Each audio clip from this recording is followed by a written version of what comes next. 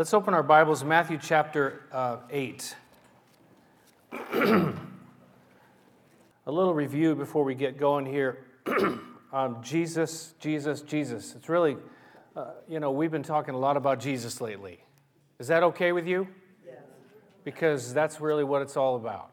It's all the glory to Him and for what He's done. We celebrate Christmas. We talk about Jesus. Before Christmas, we were looking in the Gospel of Matthew. It's all about Jesus. Chapter 8 starts out, He comes down from the mountainside to the needs and the pain and the problems of all the people, and that's us. But to talk just about us, what good would that do, right? We can just talk about ourselves all day long. We do that at home. Let's not do that here. Well, at least me. Now, if I got up here and talked about myself for like 20, 30 minutes, 35 minutes, whatever it is, 40 minutes, how would that... We're here to talk about Jesus, There's nothing that He can't handle. And He gets down to the individual, you and to me. The leper, we saw He reached out and touched the leper. He touched him. No one else would touch him. And then he reached out to the Gentile centurion who came to Jesus, who interceded for his servant. And he came in faith because he believed that Jesus could do something. He said to Jesus, "Just say the word and my servant will be healed." Jesus saw the faith of this man and and that he would be there, at the feast. But many of even his own people would refuse. Some people would enter the suffering, the darkness, the fire. And what makes the difference? It's faith, trusting in Jesus. Again, back to Jesus. What makes the difference between our eternal destiny is Jesus. There's nothing else that makes a difference. I've been doing a little reading. A missionary who went and visited all these different countries, and he spent a lot of time in countries where Buddhism is the dominant religion, and Buddhism is basically a system of merit that you need to keep doing good things to achieve, right? To make it to heaven. And they believe in reincarnation. I mentioned that last week. You do good so that in the next life you'll get to be in a little better spot. And then finally you're going to reach that state of, I forget what they call it, nirvana maybe, where they're realized then they're sure they're going to make it. But, if it has to be based on what you and I do, God help us. We're not going to make it.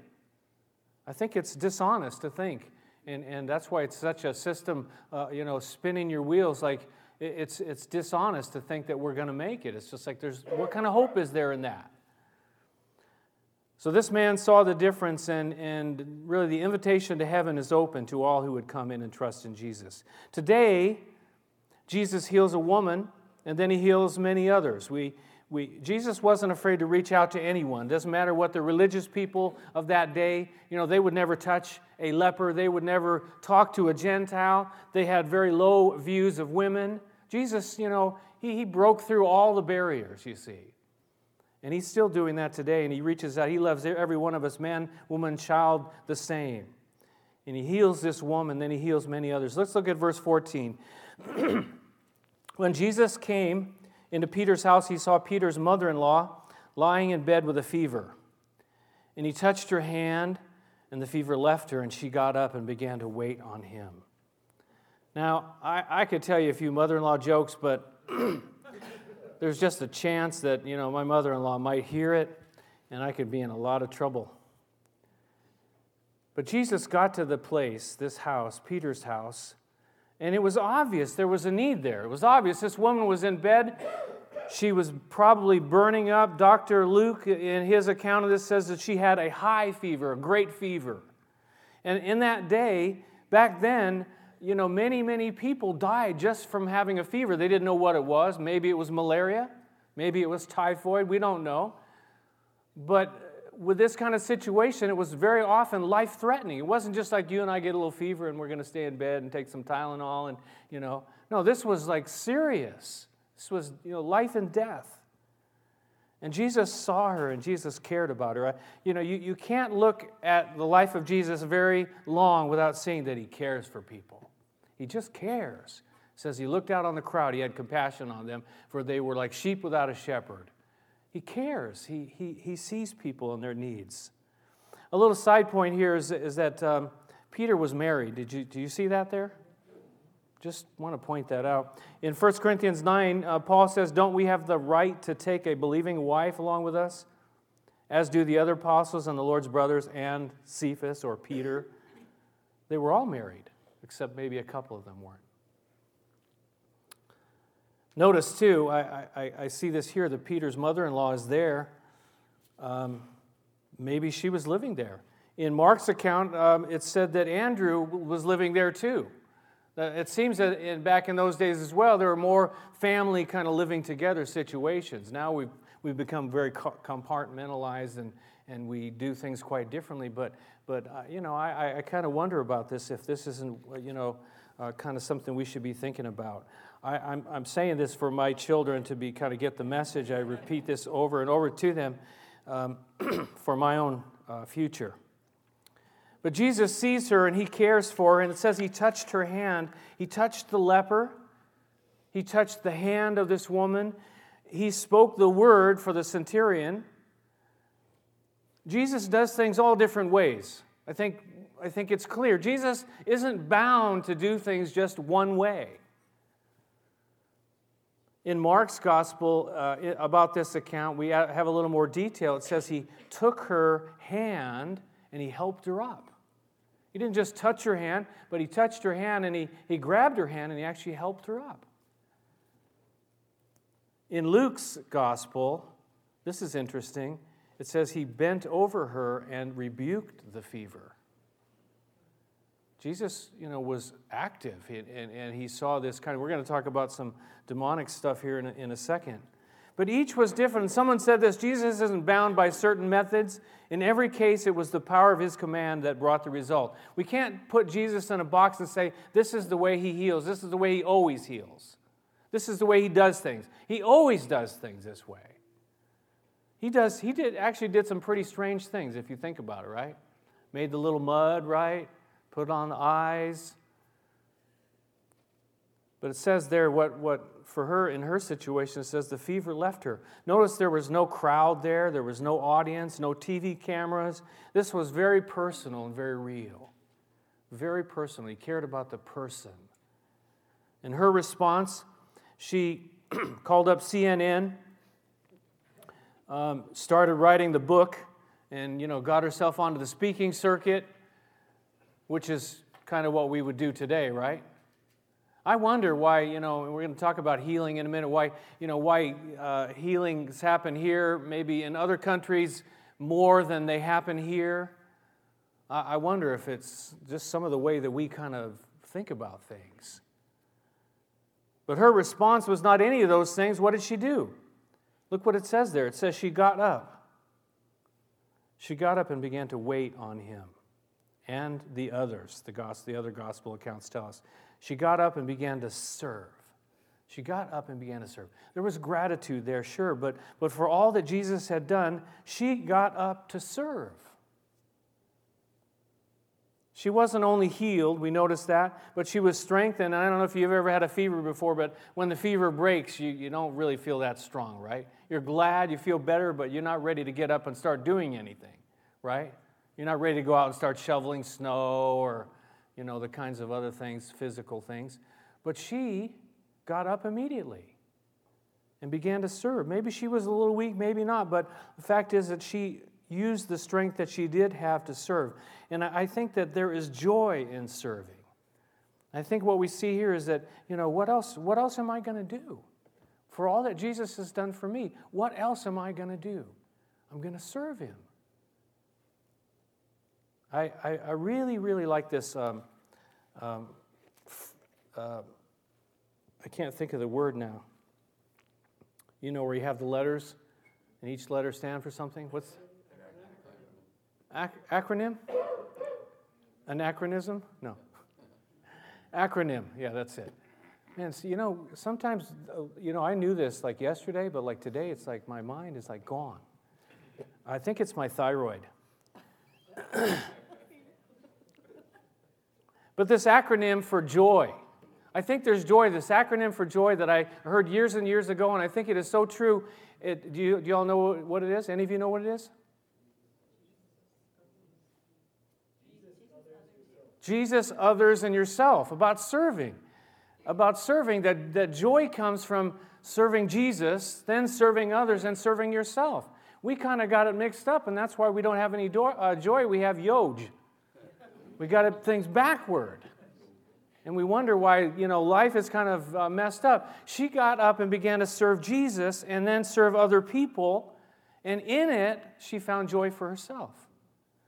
When we start to get all beat up and depressed and down, our number one focus is where? On us. But when we begin to focus on Jesus and do something for Him, do something for someone else. And Jesus, of course, later in the Gospel of Matthew says, what you've done to the least of these, you've done it what?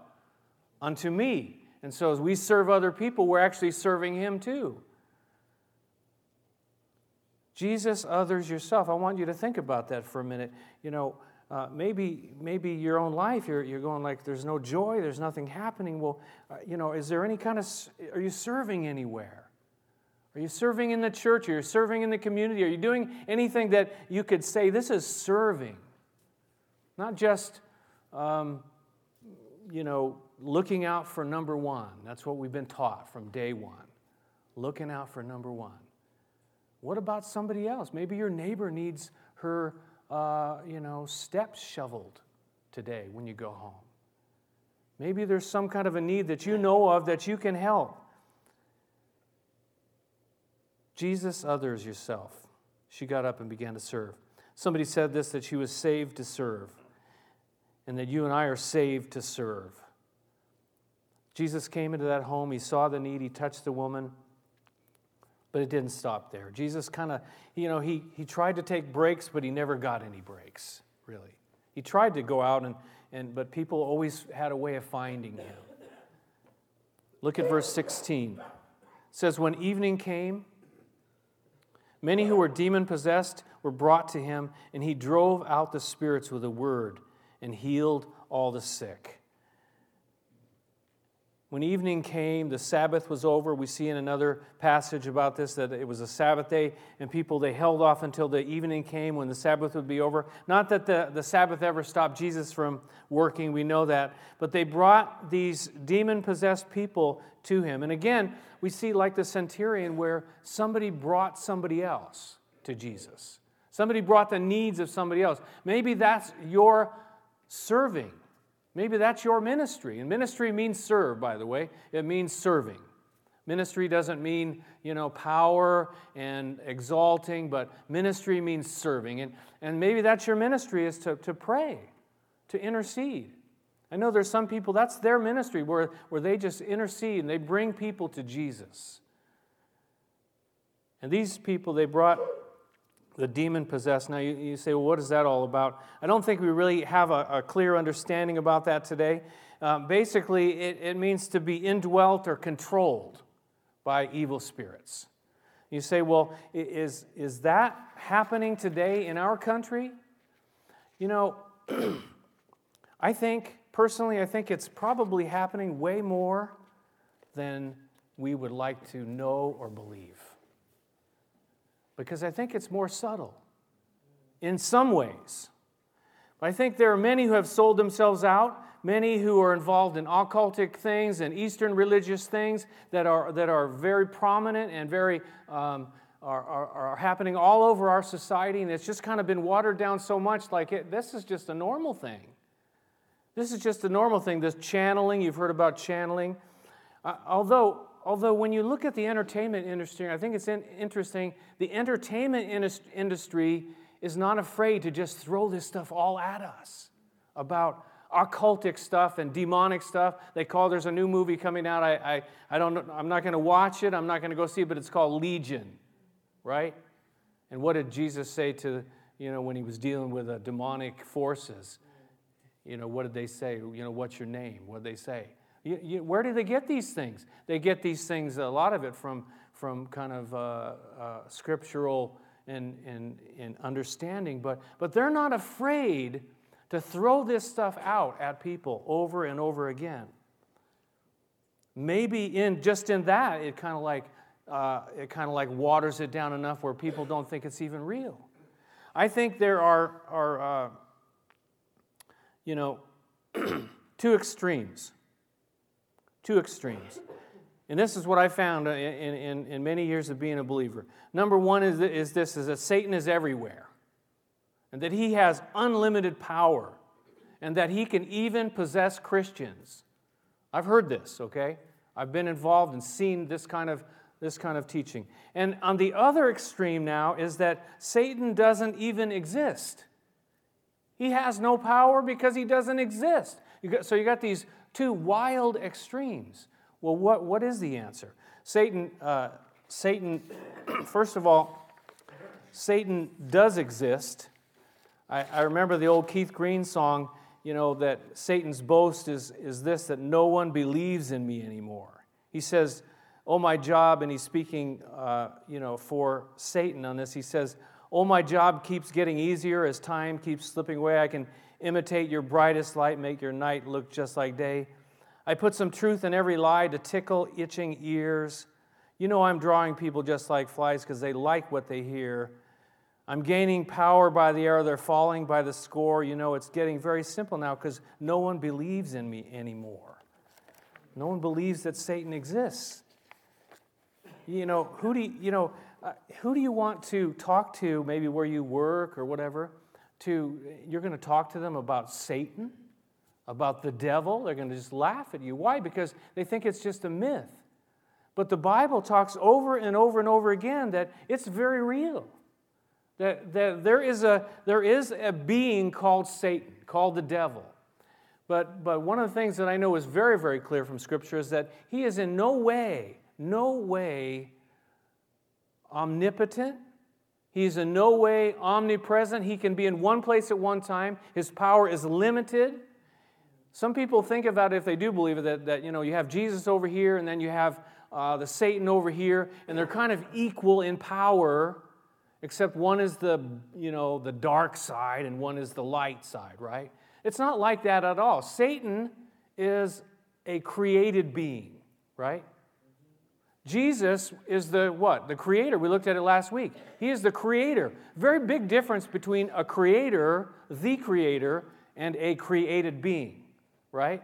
They're not in the same camp whatsoever. So, does Satan exist? Yes. Is he real? Yes. Are there such things as demons? Yes, there are, demonic forces that Satan has that work with him, so to speak, for him. Ephesians 6 tells us they have authorities, powers, rulers, forces of evil. These things are all true. But he is limited. Hal Lindsey wrote a book, you remember, those of you who have been a Christian for a while, back in 1972, it said Satan is alive and well on planet Earth. I think it's even more true today, and maybe in our country as well. But I want to say this from personal experience in this, for the believer, for the true believer, that Satan and demonic forces cannot possess true believers. Okay? That's a lie of the devil, to create fear, to create confusion. It's just a lie. 1 John 4:4, John says, you children, dear children, are from God and have overcome them, these evil spirits. He says, because the one who is in you is greater than the one who's in the world. It doesn't say, and this is what kind of set me free way back as I was involved in a group in my first couple of years, that it doesn't say the one who's in you is greater than the one who's in you, right? It's the one who's in you is greater than the one who's in the world. Now, having said all that, do we face warfare? Yes, we do. Do we face oppression? Can Satan and his demonic forces, by the way, I want to say again, as I mentioned, Satan is only in one place at one time. So, and I don't believe any of us in this room, unless I don't know you very well, and you might be the Antichrist that just, waiting your time and everything, and maybe you're here today. I don't know why you'd be here, but just in case you are. But none of us, I think, are important enough for Satan, who can only be in one place at one time, to be here with you and I. He's probably with some, in some big high-level kind of thing happening, that's going to affect the whole planet or whatever. But his demonic forces, they're alive and well too. And for you and I, to get in battle, to fight against these things, it says in 2 Corinthians 2 that he says that we should be forgiving. He says, in order that Satan might not outwit us, for we are not unaware of his schemes.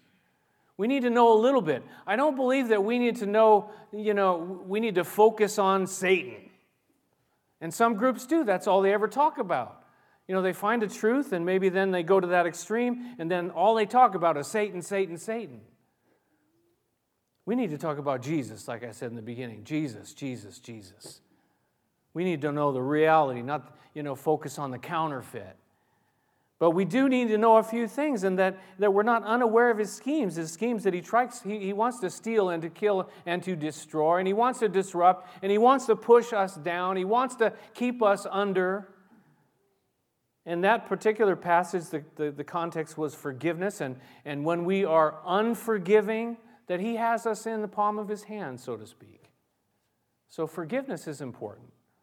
But as I mentioned, that passage in Ephesians 6, he says, put on the full armor of God so that you can take your stand against the devil's schemes. And in that passage, he talks about taking a stand numerous times. We need to stand against the battle. We need to fight the good fight. We need to take our stand.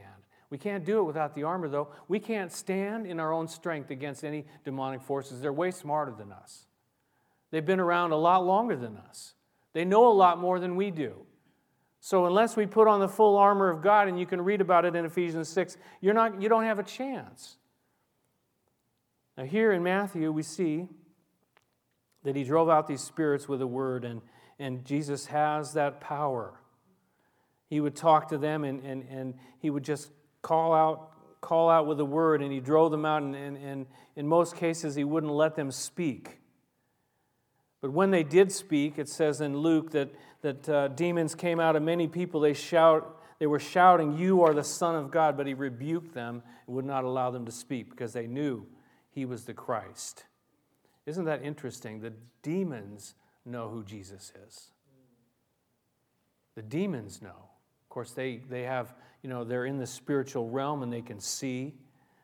But so many humans have trouble seeing that Jesus is the Christ, the answer, the Messiah, the one that we all need. He has all power over demonic spirits. If you and I are going to face and take a stand, don't do it in the name of yourself. We need to do it in the name of Jesus. In the name of Jesus, we take our stand. In the name of Jesus, we stand and fight. In the name and in the strength and the power of Jesus, the belt of truth, the helmet of salvation, the breastplate of righteousness, and the sword of the Spirit, and the shield of faith. In the name of Jesus, we fight. You know that story in the book of Acts where, there was those those exorcists, and they were fighting in the name of Jesus, whom Paul preached, right? And they were trying to cast some demons out of some people, and it says, and the demon spoke and said, Paul I know and Jesus I know, but who are you? They had no personal relationship with Jesus. They're just trying to use a formula. And it says that, they jumped on him and beat them all up and stripped them naked, and they went, running off. It just shows us we can't do it in our own strength, and we need to know Jesus if we're going to fight, if we're going to stand. So it says there that he drove out the spirits with a word and healed all the sick. There was this, battle of demonic proportions that was going on, and then there's also the physical healings that he laid his hands on each one, it says in one of the other accounts. Verse 17, it says this, "And this was to fulfill what was spoken through the prophet Isaiah. that he took up our infirmities and he carried our diseases. This was to fulfill what was spoken through the prophet Isaiah. Now, the context in Isaiah, and Matthew's quoting a portion of Isaiah chapter 53. And the context, when you look at that whole section, is about the cross and the suffering servant that he takes our iniquities. We're going to look at those passages in a second. But here, this is being fulfilled. This passage is being fulfilled even before the cross by his very life. By his power, it says that he took up our infirmities and he carried our diseases. This is even before the cross happened, right? The cross. Now, I think that the cross is yet to come. And I think I've been thinking about this passage and kind of the whole concept of healing, and the whole idea of healing and the cross and healing before the cross. And what happens and what doesn't happen. It's kind of a very large subject, and my mind is kind of small. But I'm thinking about these things too, and I've heard this phrase before, and maybe you've heard it as well. That that healing is in the atonement, right? Any of you heard that phrase before? No. Sorry. Basically, what the confusion I think that comes in, and you've probably heard more. Some of you have heard about this kind of teaching, maybe not the phrase that healing is in the atonement. That healing is guaranteed. Healing is guaranteed by the cross. That all we need to do is claim it. That's all we need to do. It's a guaranteed in the atonement in the cross. This is what one person says about this. He says it's used by some to show that healing is in the atonement, and that therefore physical healing is something the believer can claim by faith. But here the Spirit of God applied the prophecy to our Savior's earthly healing ministry and not to the work on the cross. He healed before the cross ever happened. He healed at the cross. Is healing included in the cross? Let's turn back to Isaiah, because I want you to see some of the verses and what it says there. Isaiah chapter 52 and 53. And this kind of leads us into our communion here in just a few minutes. Isaiah chapter 52 and 53. Again, the suffering servant, the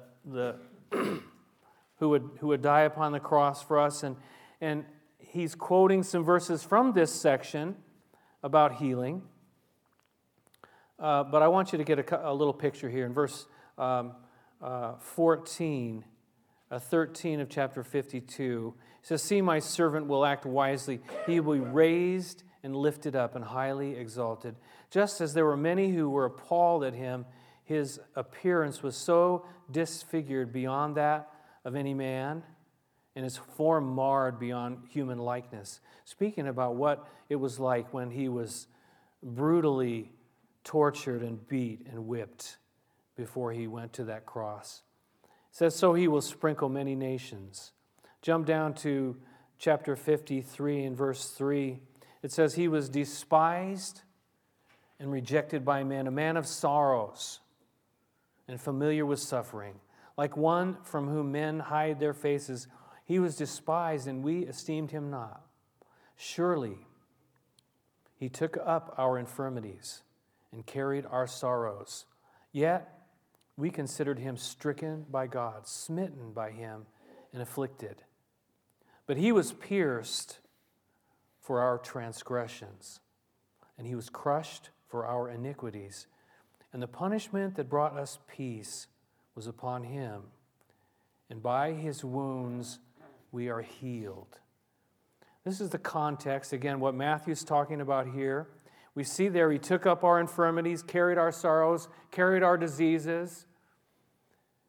But that was kind of leading up really to the cross, where it says, by his wounds we are healed. The ultimate healing is what?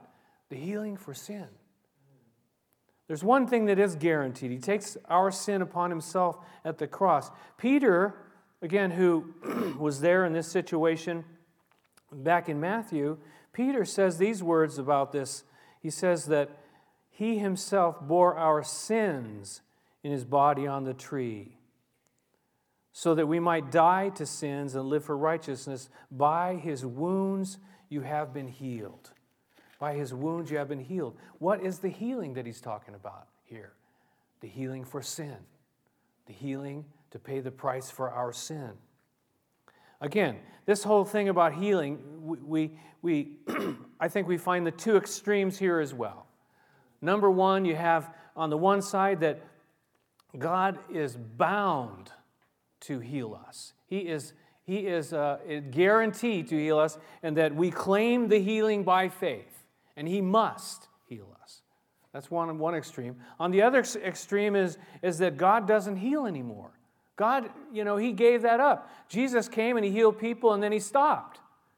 When the Bible was finished, they say that, nothing else happened anymore since then. It's all just faith, and we just hold on, we'll get there someday. But again, I think the truth is, in the middle somewhere, is that God still heals.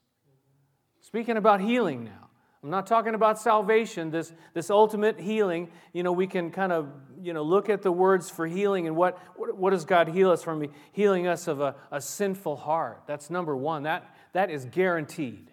For those that would come by faith to Jesus Christ, there is guaranteed. But in terms of healing, the physical body here and now, does God always heal? Did he always heal in the Old and the New Testaments? No, he did not. Is it a guarantee? God is sovereign. This is what I believe. There is healing at the cross, but some of the results, and especially the physical results, are not until later. Now, I don't want to talk you out of believing that God can and does heal, because I believe the same thing. But I believe that we need to lay it before him and let him make the choice. In the Scriptures, not all were healed. Even Paul the Apostle wasn't healed. What did he say? 3 times I pleaded with the Lord to take it away from me. He said what? My grace is sufficient for you. In other words, no. I'm not going to heal you right now, but I'm going to give you my grace. Timothy was frequently ill.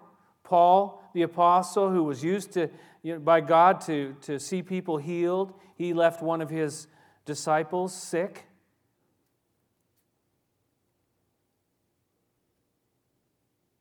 We can't say to God, you must do this. Because I don't believe the Scripture teaches that. We don't see that. He takes up our infirmities and carries our diseases. When I was thinking about this, I thought about the fact that whether he heals or not, it's still true. This passage, this verse is still true, that he takes up our infirmities and carries our diseases. Whether he takes them away from us or not. And, God, my heart's desire would always be that he would, right? That he would heal. That he would take these things off of us. But sometimes he doesn't do that. But I believe it's still true, when I was thinking about this, that he still takes up our infirmities and carries our diseases even while we still have them. Think about that for a minute. How does he do that? Well, he carries us, doesn't he?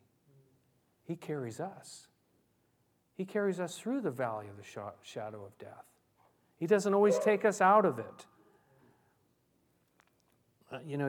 I found quite a number of verses that talks about the fact that God carries us. It says the passage we're reading, he takes up our infirmities and carries our diseases, and he's helping us to get through them. How many times people, God hasn't healed them, but God has helped them. God has carried them. God has brought them through. When you and I would never stand up, we could never bear up under the weight of those things. In Deuteronomy chapter 1, says the Lord your God who is going before you, he says he'll fight for you. It says this as well. He says, there you saw in Egypt how the Lord your God carried you, as a father carries his son, all the way you went until you reached this place. What a beautiful picture is that. Just like a father carrying his little son, God carries you and I. It says in Isaiah, he tends his flock like a shepherd. He gathers the lambs in his arms and carries them close to his heart. He picks them up and carries them close to his heart. You and I, he carries us close to his heart. When you pass through the waters, I'll be with you. When you pass through the rivers, they will not sweep over you. When you walk through the fire, you'll not be burned. The flames will not set you ablaze. I will carry you, he says later. I will sustain you, and I will rescue you. The Lord is my strength, David said, and my shield. My heart trusts in him, and I am helped. My heart leaps for joy, and I'll give thanks to him in song. The Lord is the strength of his people, a fortress of salvation for his anointed one. Save your people and bless your inheritance, he says. Be their shepherd and carry them forever. Does God heal today? Yes, he does. Do I understand it all? Why does he heal some and not others? I don't know. You know, you hear this, and I believe it's true that in other parts of the world where people, are being healed at a greater rate, but again, maybe it's because they're not going to be going on TV. They're not going to be doing these things and lifting up themselves.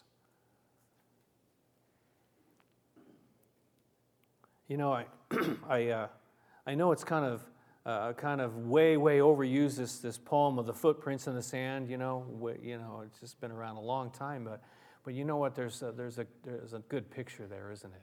It says, when he sees his life, or she, whoever, and sees only two sets of footprints, and then certain times only one set, and it's like the life flashing before him in the most difficult times. You left me there. There's only one set of footprints, and of course the answer is, no, those are the times that I carried you in the most difficult times of your lives.